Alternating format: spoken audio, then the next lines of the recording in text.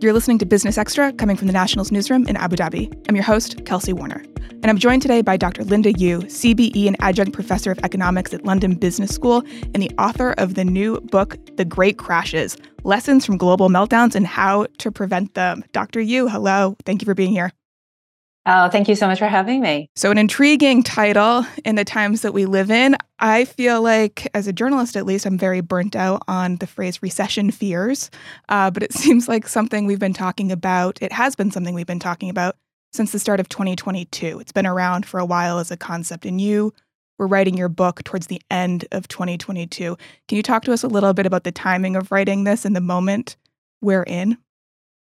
Absolutely. So the book came out literally just a few weeks ago. I've been writing it for about 3 years. And so one of the things that was absolutely fascinating was a couple of things. One is I was involved in a review of the UK banking system. And so that in and of itself was fascinating because that gave me some insight into the cycles of financial crises, which is what this book is about.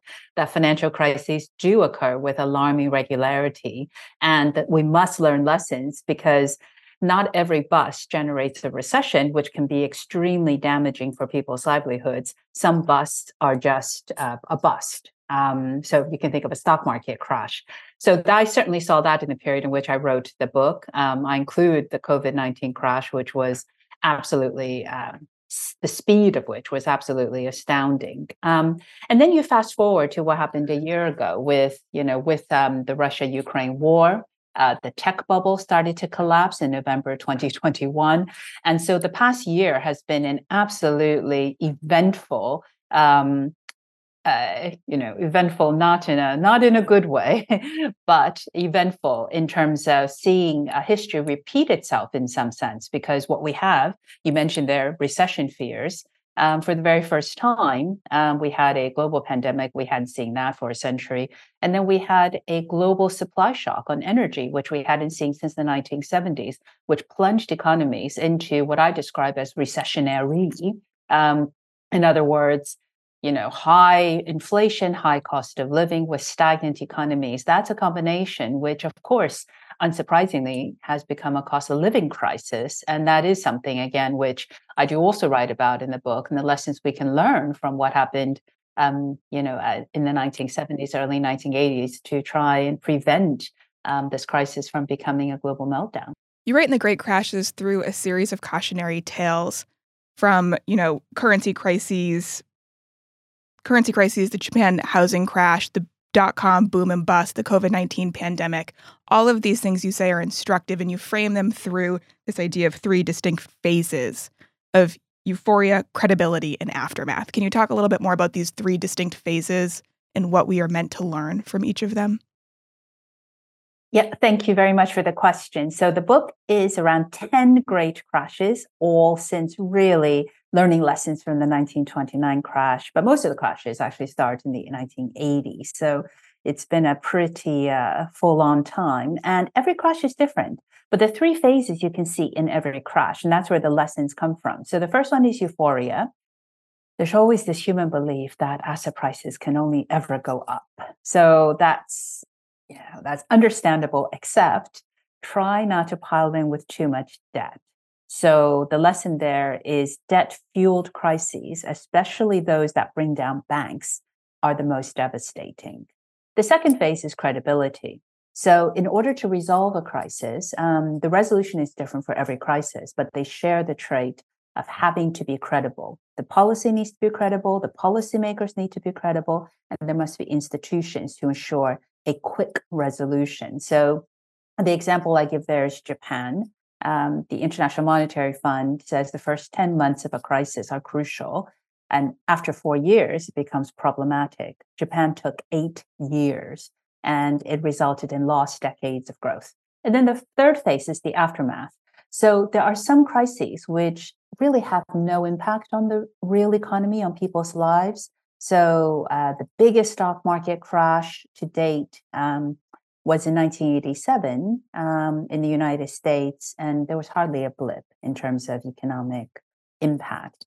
However, you go to the dot-com bubble crashing in the early 2000s, and you have a recession. So the great crashes are all financial crises of varying stripes that lead to economic misery. And the subtitle of the book is Lessons from these global meltdowns and how to prevent them. And how to prevent them is to recognize those three distinct phases and to make sure you control the amount of debt and you have credible and quick policymaking so that the aftermath, hopefully, is that it's just a plain vanilla bust and not a meltdown. I wanted to stay on the dot-com bust for just a minute because I think it's one of the most vivid examples that we have that is possibly repeating itself right now. Massive question mark for you later. But dot-com bust, talk to us a little bit about the irrational exuberance of the late 90s into 2000 and what set the table for that. And ultimately, there wasn't a major hangover from that recession. Can you talk about how the recovery took shape and what lessons we can take from that? Yeah, absolutely. An important one to focus on because we are in the middle of a tech crash of sorts. Compared to November 2021, some internet companies, tech companies, consumer-facing companies, their share prices are down 80%. So what happened in the dot-com bubble? You also saw that degree of collapse in terms of share prices after a multi-year buildup. And this is where the term irrational exuberance was coined. So I talk about euphoria. How euphoric or how exuberant was this belief that it's just incredible you could buy something on the internet and not have to go to a physical store? E-commerce was on the cusp of becoming a major factor. And so investors piled into dot-com companies. And that's why it was coined irrational exuberance, because these companies, which had barely, certainly didn't turn a profit, barely was making revenues, were gaining massive amounts of investments and then valuations when they IPO'd, when they became public, which were just sky high. So one sense, maybe the companies are just ahead of their time because e-commerce is now ubiquitous with us today.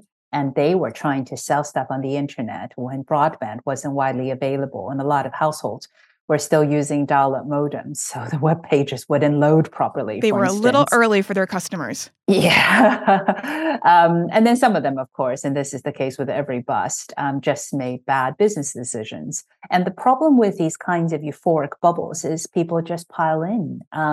So everybody wanted to be a dot-com millionaire. And you see a company like garden.com, where the founders were not experts in gardening, hadn't worked in gardening before, taught themselves gardening, but then turned out they didn't even really like gardening and didn't even like it as a hobby. So you just had a huge amount of influx of money, and that is a parallel to today. You write about, sorry to interrupt, I just want to continue on that thread and talk a little bit about the bandwagon effect that you write about, Yes. this pile-on effect of people saying, this can only go up and up and up. This is so promising. I need to get in on this. And then our mechanisms for having a bandwagon effect here in 2023 are much more sophisticated than they were 25 years ago. Our ability, you reference E-Trade and the introduction of retail investors, that has exponentially boomed. And now we're in a state, it's not gardening, it's generative AI. It's a slightly different topic, but potentially the scale, the stakes are as high, if not higher. Do you see echoes of this bandwagon effect? Are there things happening today that are happening faster, bigger? It's certainly faster. And there has been a large amount of money that have piled into the modern day .coms. Obviously, nobody calls them .coms anymore because it's a little bit, no one wants to be a .com, but certainly you see the internet companies. If you compare their forward PE ratios, price to earning ratios, there's a lot of correspondence between the valuations at the height of the .com bubble and the valuations as they were in 2021 that have since come down. The speed of the investments is what's different now than versus the late 1990s. So the ability to pile into investments is even faster. And so this is why I think learning the lessons is even more important. So one of the challenges of using debt or investing on margin is what happens when the bubble deflates and you can't repay that debt. So that to me is one of the things to watch out for. And the second thing to watch out for is the dot-com bubble when it burst, dragged the US economy into recession, but a mild recession. GDP, national output, contracted by just 0.3% between March and November of 2001.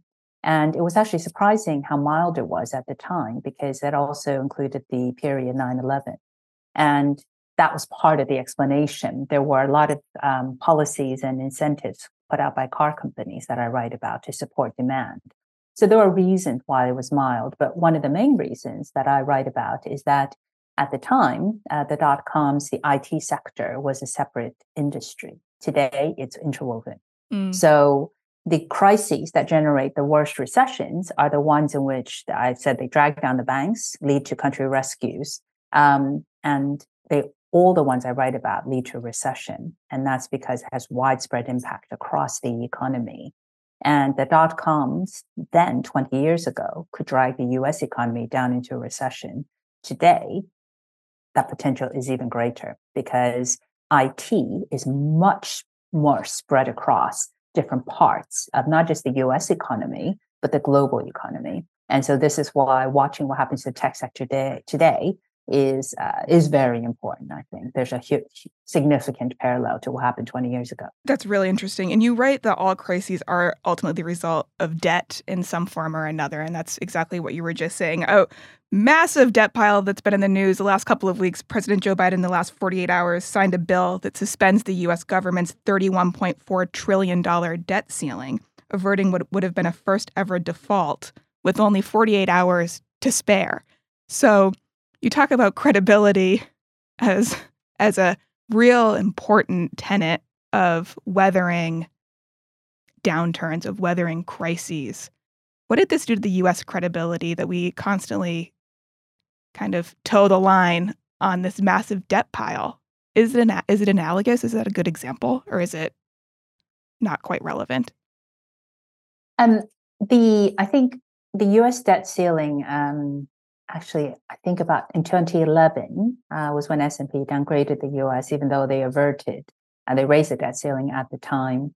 So I think it's that kind of brinksmanship which is not helpful. So the examples that I give in the book around credibility actually go all the way back to the 1930s Great Depression. So the 1929 Great Crash, which is where I derived the three phases from, and that's where the lessons for the rest of the crises that came after it could learn from.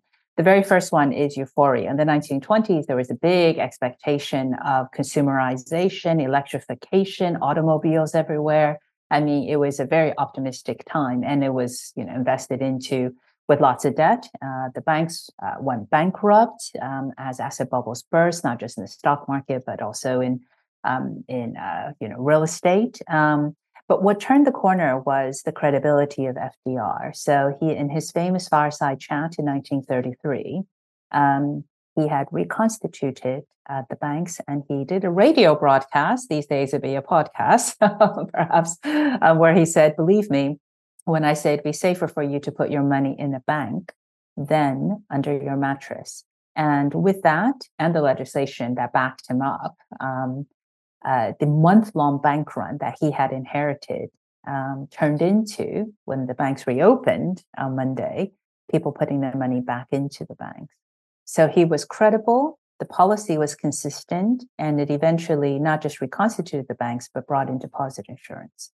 So credibility, literally those people listening to him could have disbelieved him, in which case that would not have been the turning point of the Great Depression. And it took 4 years. So 4 years in misery for people. And that's how important credibility is, and consistency. And these days, speed of resolution as well. So how would you characterize the 2023 debt ceiling crisis? Was it speedy? Was it credible? So the debt ceiling it's not quite a financial crash in the way that I write about. So the debt ceiling is the United States, needing congressional approval in order to raise the amount of debt the federal government can incur.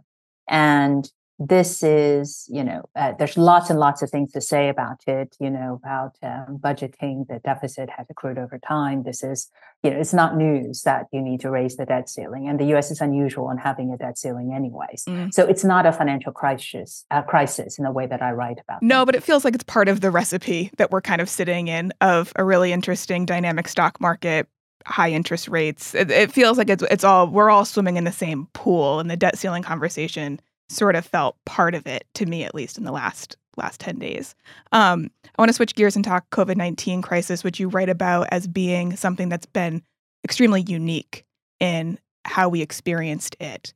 But given the fact that we're expecting more pandemics, more probably climate-related shocks, we may again face kind of a global contraction overnight, as we did with the COVID-19 pandemic. Can you talk a little bit about that shock, that crisis, and what was learned?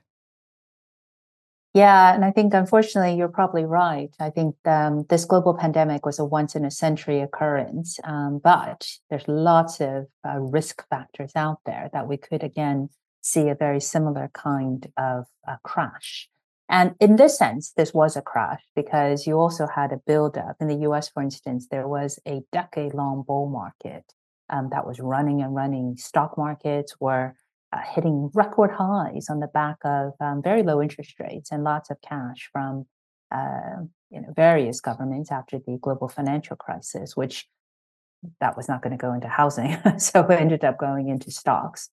And it all came to an end because of the pandemic, COVID-19, which is the first global pandemic since the Spanish flu of 1918. And there are parallels there. I don't really have time to go into, but I write about them in the book. But just to say that the lesson from the crash is that the policies which were undertaken supported the economy so that the recovery was actually, it was a terrible pandemic, but the recovery meant that you didn't have people on, massive job losses because there was income support to keep people attached to the labor force across pretty much all countries, liquidity support for viable businesses to keep them afloat. And so government action, which was quick, which dispersed funds rapidly, that adds to the credibility of resolving the crisis. It wasn't enough to cushion the lockdowns the government imposed to try and control the virus, because that's what triggered both the stock market crash and, of course, the deep recessions. But the recovery was very strong as well. But the most important part of any recovery I write about is what happens to people's livelihoods. People's incomes, the least well-off, were supported for the most part, and unemployment did not shoot up. And that, to me, is the most important lesson. The next time we have another pandemic or a global public health emergency or a climate crisis. You end the book on China, and China also handled the pandemic much differently from its global counterparts.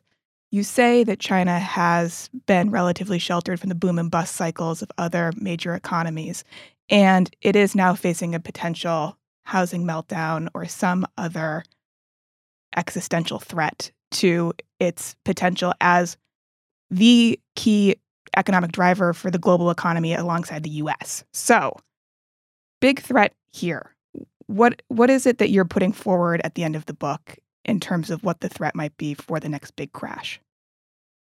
So economists always advise you can either predict what is the next crash or when it's going to happen. So I do the former, not the latter, because China may not actually be the next crash, may not even be the next crash, but it will be a next great crash. In other words, it's overdue for a crash. It's unusual to have grown for 40 years. China's an unusual economy, of course, with a degree of state control. However, now the property boom has all the characteristics that I've written about: a huge amount of leverage, a lack of credibility of the policies to deflate the property bubble, because the deflating the bubble was triggered actually by government policy, the government trying to control the leverage in the sector.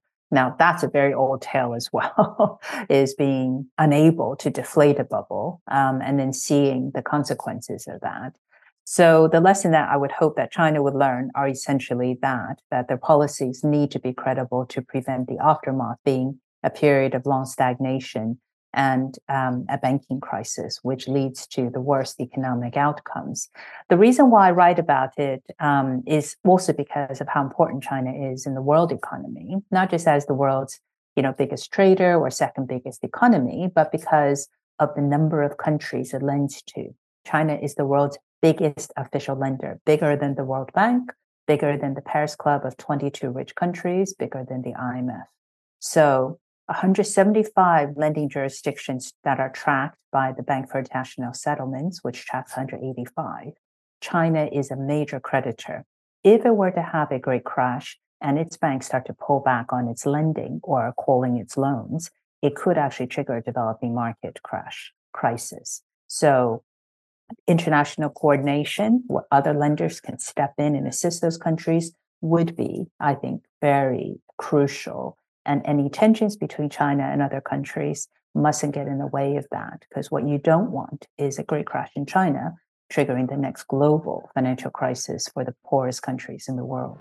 Dr. Linda Yu, thank you so much for being with me. Good talk. Thank you so much. Great questions. Appreciated coming on. Thank you very much. That's all for today. If you enjoyed this episode, please do subscribe wherever you get your podcasts. All that's left is to thank you and our production team. See you next week.